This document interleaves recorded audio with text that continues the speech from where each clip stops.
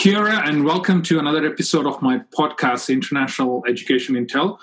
As we move into level 2, there have been discussions around opening up the borders to international students and also having the systems in place to quarantine them for 2 weeks. To discuss the future of international education in a post-COVID world and explore what internationalization might look like in this new normal, I'm joined by two guests today, Jason Matangi and Greg Scott. Jason Matangi is the Director of Global Engagement and Development at the University of Waikato. Jason has 20 years' experience in the international education industry, holding management positions in both New Zealand and Australian tertiary education sectors. His roles have included strategic and business planning, change management, and the setting and achievement of international objectives and targets. His most recent position is International Director at Wintec, a role he had held for the past 3 years. Previous positions have included Project Manager at the University of Southern Queensland, Director of Marketing and Recruitment at Deakin University, and Business Development Manager at Education New Zealand. He holds a Master of Arts, Applied Linguistics from Victoria University of Wellington. Greg Scott, Principal at Greg Scott Consulting, has enjoyed a career within the business, education, and government sectors with 20 years as an international education specialist. He's a chartered accountant and has previously been a principal lecturer and international dean in the tertiary sector, as well as leadership roles in the school sector, as well as an education sector manager role within New Zealand Trade and Enterprise. Greg was recently the General Manager, Industry Development at Education New Zealand. GSC is Greg's new vehicle for assisting the international education sector to reach its potential for transforming lives, communities, organizations, and nations. He's currently engaged on a variety of projects in New Zealand and Australia. Welcome to my podcast, Jason and Greg. It's great to have you here. Thanks, Sush. Wonderful to be here. It's great to connect with Greg again as well. Kia ora, koto katoa. Thank you, Sush, and it's great to be here.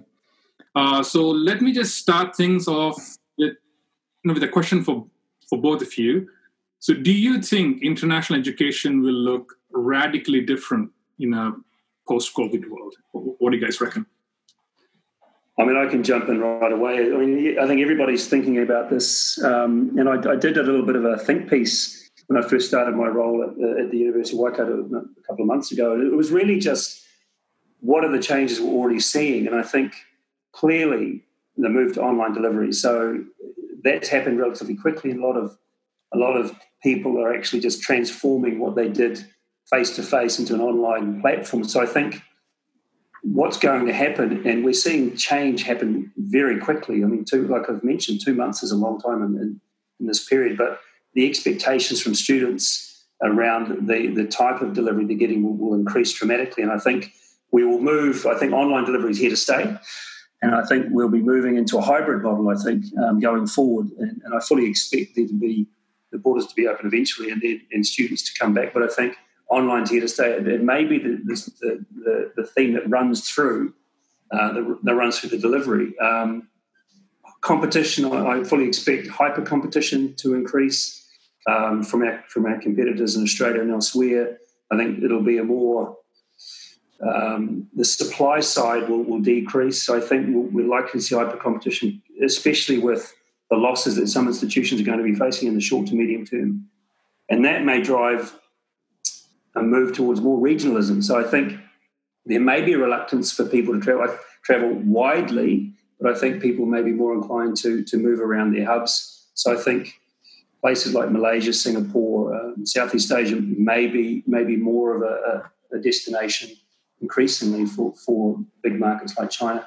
And I think, look, the last point I'd like to make is student empowerment. Students the most important thing in what we're doing. They're at the centre of what we're doing, and I think we have to understand their needs more and more going forward.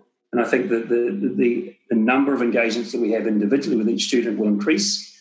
The student pool will probably decrease in the short to medium term, but those engagements will increase. So I think we have to provide a lot more reassurance going forward, especially around health, safety, not so much health and safety, but I think we can also get a cue for the future around delivery, around products from our students as well, because they will be the tester in the situation. So yeah, a lot of change, That's a long answer to a short question. Yeah, thanks, Jason. Look, I completely agree with all of that, and perhaps just to add to that, I think, Sush, that your question about international education looking radically different. It's definitely radically different now, and so what we've seen is massive interruption, and in the short term, I think our response has quite naturally and rightly been to respond by trying to restore. So restoring, the way that we deliver courses. We've done that through online learning, etc. We're trying at the moment, obviously, to restore things like border restrictions and to ease those, to have students graduate through the pipeline.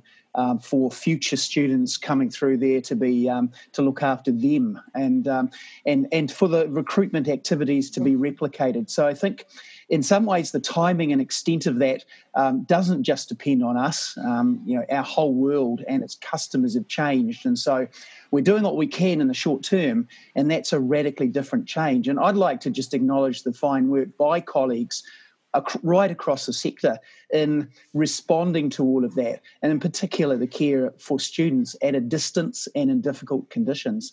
Although it's not the primary motivation, that sort of work has really contributed significantly to enhancing our reputation as a country and to building our brand value for the future. So, it's really good to see, when we see the surveys that IDP have recently run, to see those New Zealand running men out in front in the rest of the world for our COVID response and safety. All of that is helped by the response in the short term.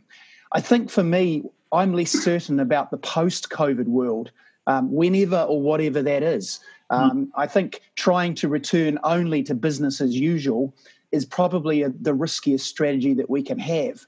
And so we know that the fundamental drivers underpinning demand will still be there, but the way we fulfill that demand is actually, is going to change for the longer term as well. And, I've been thinking about all of the issues that we've been talking about long before COVID, the changes we'd love to see in international education. And I think this crisis has accentuated the weaknesses, and it's accelerated the need for change. And so that saying, never waste a good crisis, kind of comes back to me there. But the difference is we thought we had 5 or 10 years to deal with some of those impending issues. Now I think we've got much less time. And, we know that there's opportunities in the longer term, but, it's not a given that we'll adapt. That really depends on us. It depends on how we react in the medium to long term as well as the short term. It's funny, just touching what you're saying, Greg. I mean, I think we all remember like MOOCs and online delivery, and it was going to be the massive disruptor, and MOOCs with an M. And it didn't really eventuate. It wasn't really that the disruptive influence. And I said this to my colleagues when I started at the university. The model from 20 years ago, when I was at the Victoria University of Wellington, 90+% of the revenue is coming from students flying into the country paying the tuition fee. True. And it's still the same today. And it's like, what's happened in a generation? I mean, the model hasn't changed. There's a lot more work with internationalisation, a lot more work with transnational, a lot more de-risking, but in quite a small way. I mean, you can see it from the numbers from Education New Zealand. That pie, but only a small bit is made from TNE, transnational education. But de-risking with delivery offshore, shorter courses, that sort of thing, really just in the margins somewhat, even from a financial perspective especially. So, yeah, I mean, I think I saw that quote. So you said, is this the crisis we needed? You don't need a crisis, but it is a disruptor, and you have to look at the opportunities and the positives.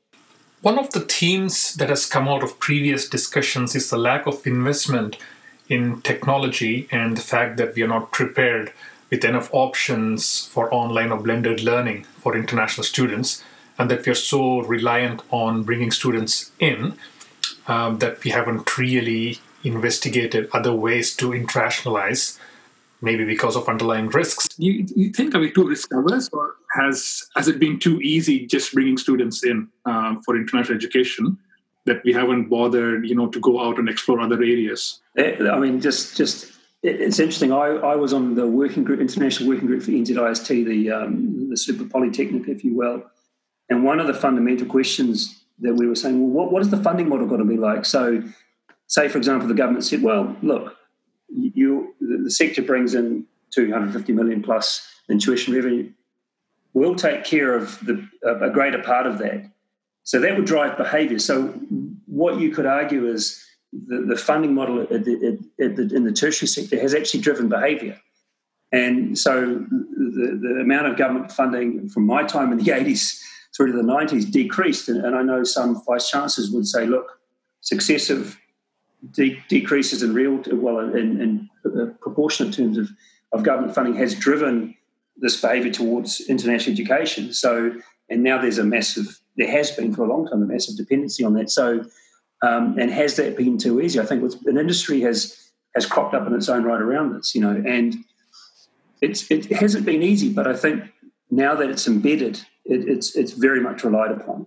Mm-hmm. And I think it's an industry in its own right.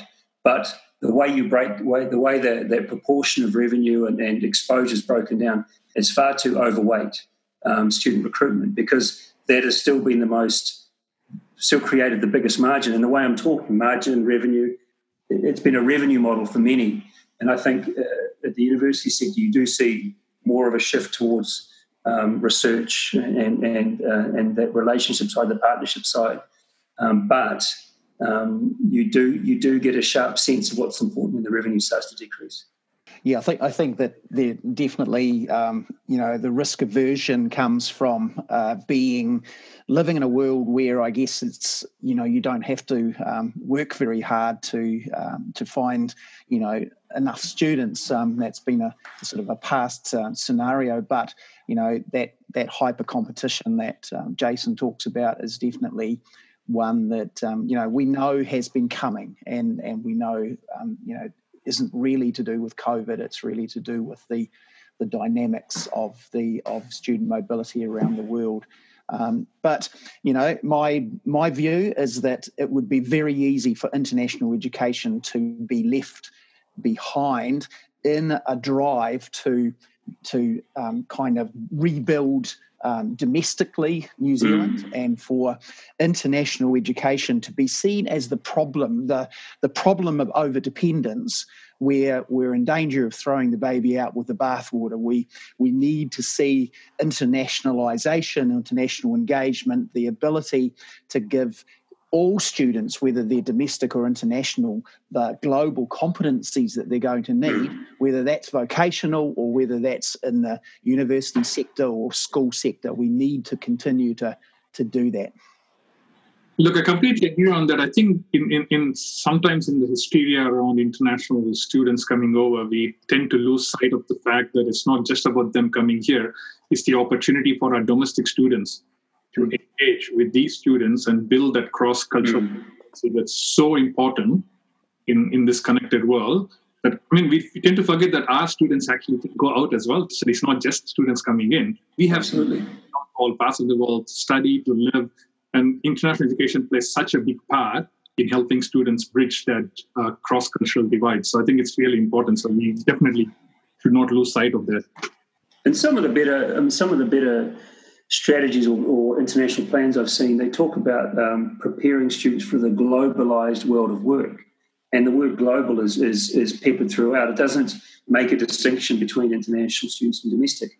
There's a two-way traffic. Well, that's the aspiration at least, and there's a number of enablers towards that. But I think there's a natural assumption through these good strategies around this global environment and a globalized world of work. People will be moving around. And just around the sort of the delivery mechanisms now, and like moving towards, say, online or blended delivery, whether that is where we're heading. It's the way we're going. Like I said before, I think that online is a thread that will persist through what we're doing, because, and it was expressed really well today in a workshop, the way that we're teaching or learning is the way that we'll be working in the future. Look how we're working now. So, you learn very much when you're a lecturer, and you guys will know better than me, that the types of assessments you want to do, the type of assessment you do during the class is replicated, say, in the final exam. You're not making anything different. It's sort of it's similar with the delivery model. So the way you're delivering and receiving information will be what hopefully will be replicated in the workforce. So I think a really good comment that I heard today was build the face-to-face component where it really matters. Mm. So let's just say the online, say the volume, the lectures and whatnot, sitting in a room of 300, 400, 150. You can do a lot of that and also reduce facilities exposure costs. But where it really matters is that work integrated learning, the internships, the tutorials, the feedback, the lecture. You're not going to get rid of that, but you enhance it where it really matters. So nobody says, "Oh, well, that's online." Well, no, it's just that's the mechanism for delivery. But where I really want the benefit, and I think it's always been important, but that applied career focus, the employment outcomes.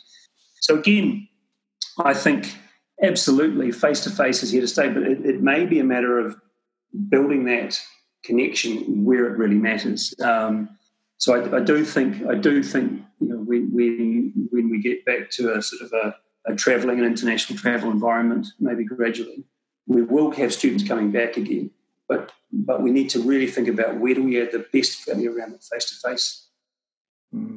Yeah, I think, Sush, we were talking earlier about, how online learning was working for international students and, the question around, is online learning here to stay for our students? And I think the answer to that is definitely yes.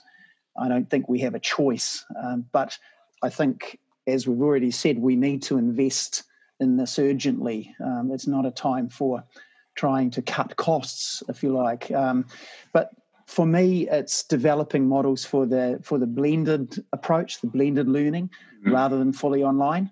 I think that's where the priority should be. I think New Zealand educated students need to interact in authentic ways with New Zealand and New Zealanders.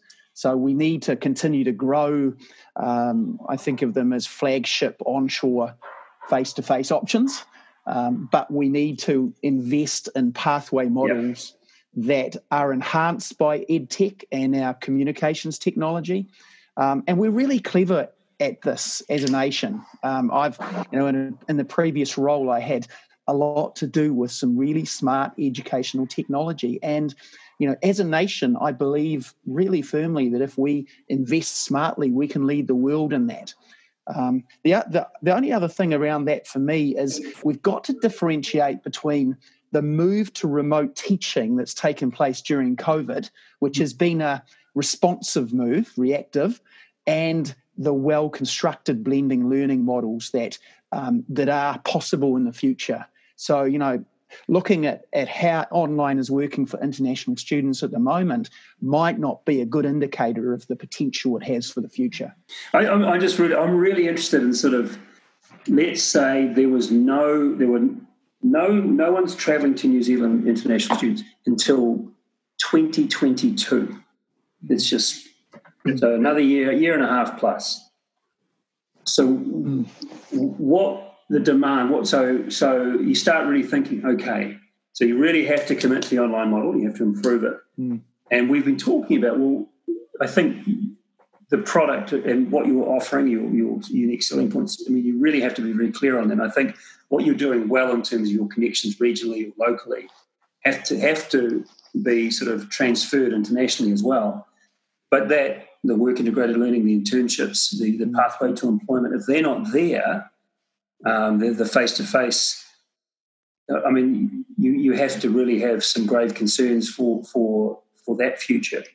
Are we saying that whatever happens, whether blended, wholly, partly online, whatever, that option's always there potentially, but without the ability for students to travel, would we have anywhere near the same sort of capacity or numbers of students that are learning with us, say online? You really have to wonder, and that would be an incredible test if it was to continue for another year and a half. Yeah, most of our point to the fact that students still prefer face-to-face learning because it's part of the campus experience like we talked about. It's about coming to New Zealand, getting immersed in the culture here, getting to know the place. And that's part of international education. I came here as an international student. Yeah. And part of that was to experience New Zealand in its entirety. So blended learning is definitely something that we should look forward to. I guess there are various ways and means of achieving that, but there has to be that component of on-campus learning. At least for me, it was a big part of coming to New Zealand was the on-campus learning. And I guess I think about when I've been offshore, and I used to call it a hierarchy of inquiry or questions. Your student would approach and say, "Hi, you're from New Zealand. Do you have this program, this area?" And you go, "Yes, we do." Oh, here's the qualification, what the features of the qualification, what are the entry requirements, what's the cost. It's all about the qualification to start, and then you start to get down. The longer they spend with you, okay, so what's the breakdown, tutorials, how long, and then what are the accommodation options, and into the softer side potentially. But what I've realised, those things that you might eventually get to once you have a more in-depth conversation, maybe not the first thing someone's asked about the environment, the region, the opportunities for work, they're incredibly important. That's what people are buying. That's what they're missing. And I wouldn't say it's been an afterthought, but the focus has been on the qualification. Of course, the things that go into that, the quality, etc. But I think, if we didn't know it well enough before, we absolutely know it now. People are buying. That's part of the price of the experience. There's rubbing shoulders with other international students and domestic students. It is living on the campus or in a flat in New Zealand. It is working in the environment, getting a part-time job. It's all of that, and that's part of it. That's really part of the price, to be honest. And that's it hasn't maybe been that explicit in the past, but definitely it's very clear now. And going back to your 2022 scenario, Jason, I think, I've been thinking about the fact that we may need to develop, in a sense, waiting rooms that exist to essentially provide students with options while the travel to New Zealand becomes more freer and more possible. So, I think the world was already working more towards sort of travelling more towards doing more of the study, or at least the preparatory study, closer to home. And so, I think where we're probably behind the eight ball at this stage, but we need to catch up fast, is to have those waiting rooms, that pathway eventually with options to come to New Zealand. So that's a challenge. I agree. We've been we've been talking at the Waikato about different products, smaller products, and I think, for want of a better term, micro-credentials, with something with credit, potentially like 15 points, say, 15 points of 60, say, a quarter of a semester, something that would give someone a bit of credit. So at least it serves as a taster, it serves as credit, serves as career enhancement, and not only for international, for domestic as well, because I think undoubtedly, unfortunately, there'll be many people that will be possibly looking for new employment, looking to upskill or transfer their skills or improve. So, but something that we're doing, say, domestically can definitely transfer internationally. But that sort of smaller qualification space is something we're really interested in looking at. But I think it comes back to, I think we wouldn't want to shotgun it around. We want to do things that we want to be offering those things in the areas we're really good at. And I think rather than having 300 or 30, maybe 3, 4 or 5 in those areas. And again, a lot of this is about testing the market and then failing a bit and coming back again, because it is unknown. And frankly, it's, lockdown, and including this period, it's only been 2 months, like I say, since about the 25th of March. So 2 months is a long time, but I think we have to really try things, and I think we've been conscious of responding to what's happening now, and then having a view beyond that, and then planning. But also, I think we're conscious of doing things regularly to learn and talk to the market and get the student feedback. So we're not just waiting for the big reveal at some stage. We're actually getting constant, testing and getting constant, and failing half the time potentially, but hopefully not in too big a way. Is there any appetite left for failure, you reckon? Oh, yeah, I think so, because I think people are realistic about this year, in terms of the international side. I think the domestic side has got some legs, obviously. I think, people are realistic about what's possible in July. So we have to, we're doing very similar things in terms of recruitment activity, albeit online. We're engaging with our partners, etc. But I think we have to try certain things, and that might be in the product space, partnership space, testing new markets, the research space. So yeah, I use the word failure, but I just sort of think we're testing certain areas and then see what gains traction, I suppose. So yeah, there's appetite for that for sure, but yeah, people will get impatient. I think I wouldn't say there's any grace period, but I think people are realistic about 2020, put it that way, yeah.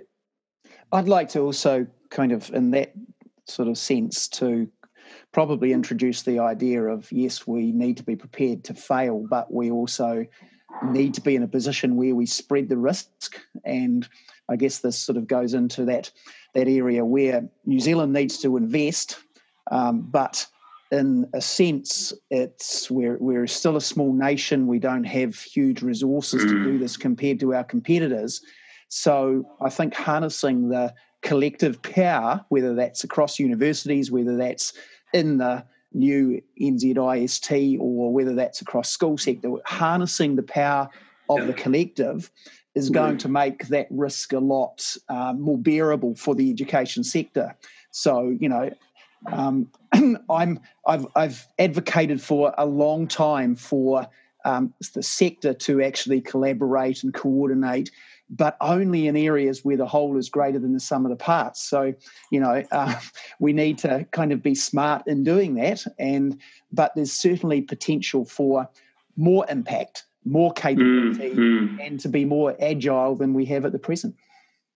Yeah, when we were looking about a month and a half, we were looking at sort of what's our response. So there's a, you know, in terms of any sort of crisis or whatever, or strategy, there's an adapt, there's a recover sort of growth sort of phase, I suppose, short-term, medium-term, long-term. So I made a very rudimentary sort of matrix where we're looking at the short, medium, long-term, but, you know, adapt.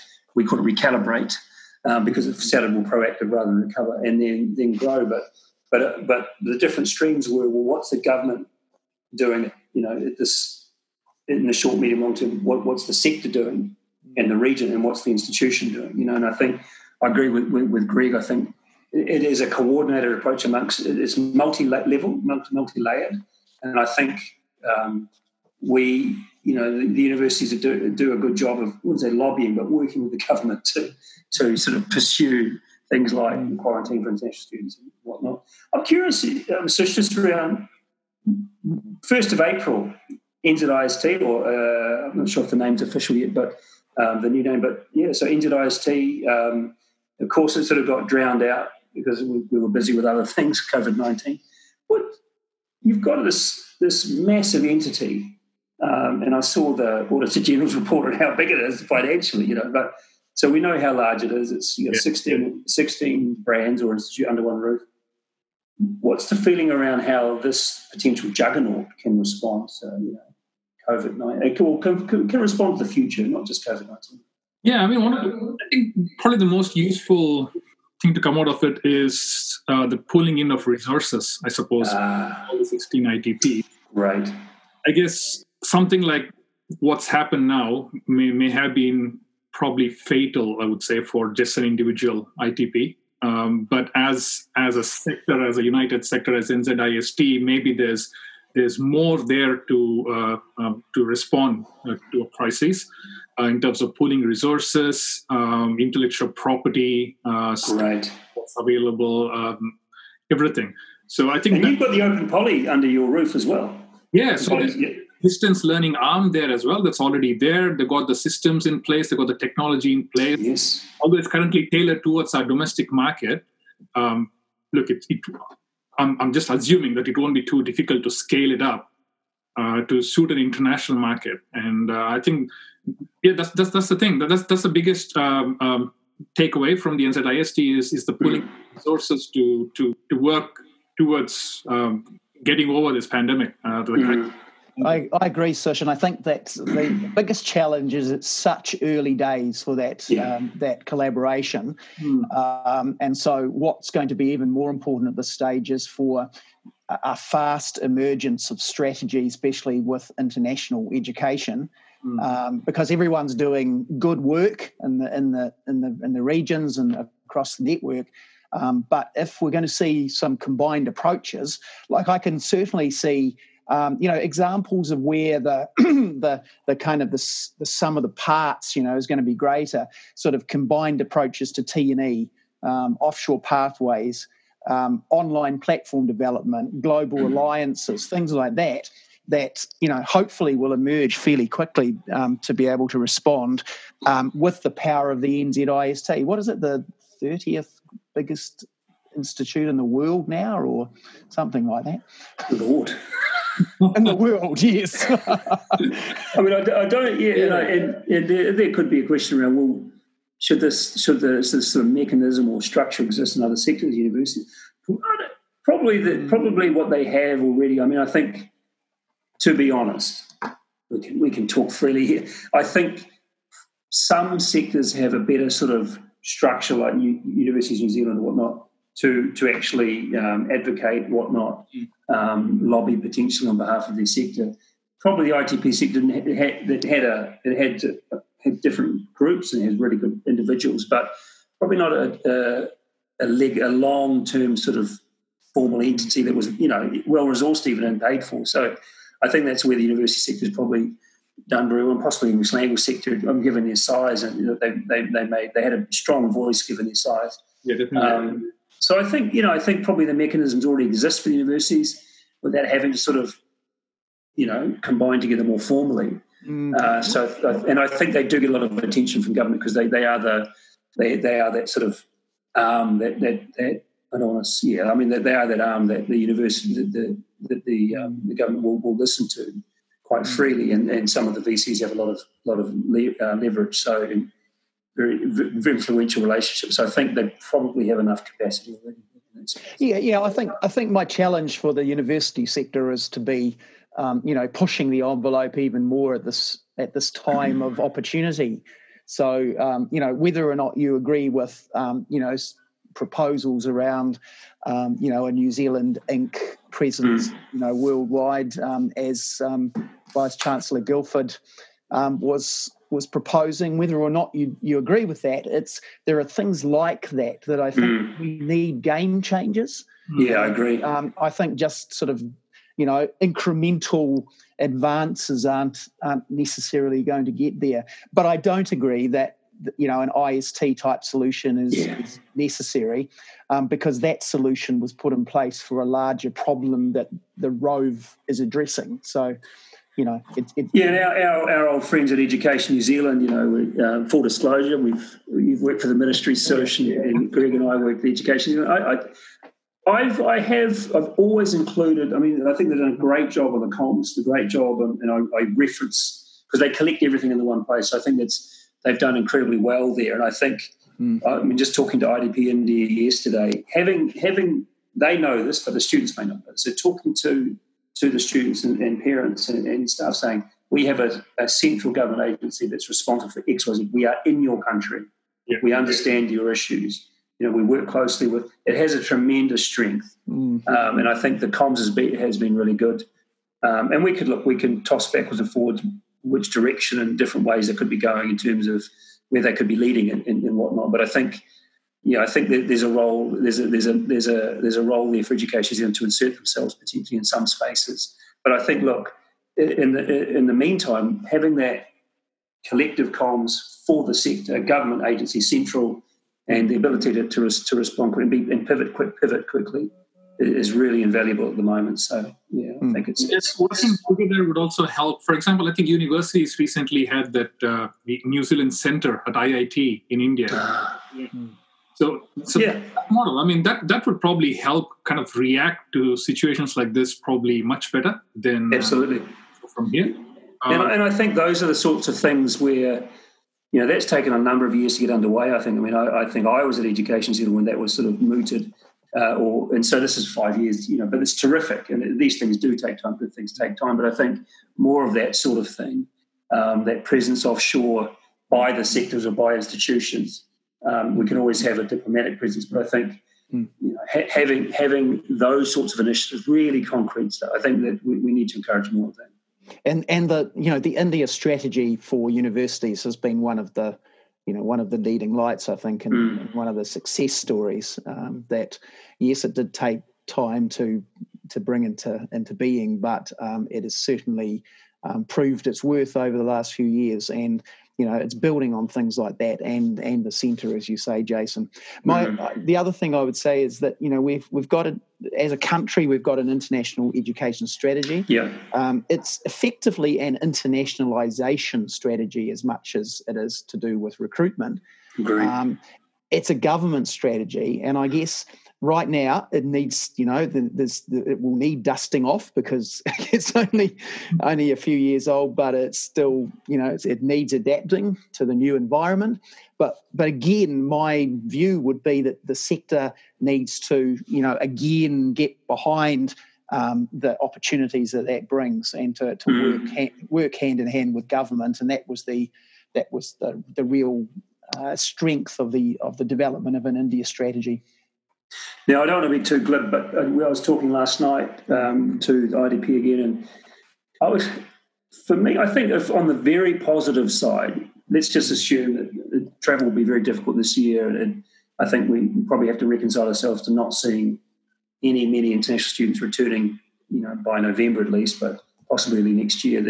But I think there's a potential for this pent-up demand, and for people to understand now. They'll understand it now, but in continuing that, how good it was before, and possibly if I have an opportunity, things may happen globally. I should take it. So there is the potential for, I wouldn't say a growth, but just for a renewal of demand in international education, sort of a slightly enlightened period potentially, where people have come from a period of crisis. I know there'll be financial pressures, obviously, but people who can. I think the value of that, the value of the travel experience, the value of the living, studying, working offshore will be even more prized.